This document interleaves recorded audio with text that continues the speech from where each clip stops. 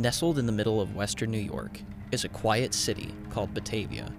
No one would suspect anything of it if they passed it on the highway.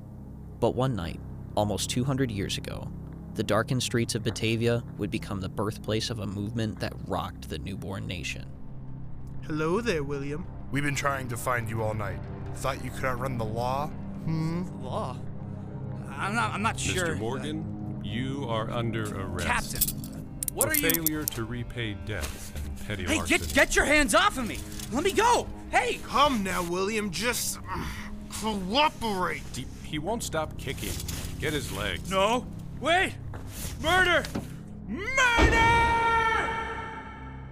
On September 11th, 1826, Captain William Morgan was abducted by a group of radical Freemasons for threatening to expose their order's deepest secrets. He was never seen again. The result became one of America's oldest mysteries, and it started a movement that would change the way Freemasons were perceived in society for generations to come.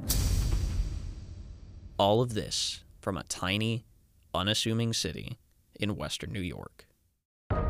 As a lifelong Batavia citizen, I had never heard this story before. I had only recently stumbled on it while visiting a travel website looking for places to go hiking with my girlfriend.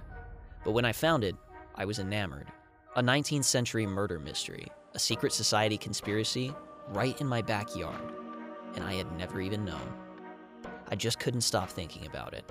I needed to know more. What happened that night on the avenue?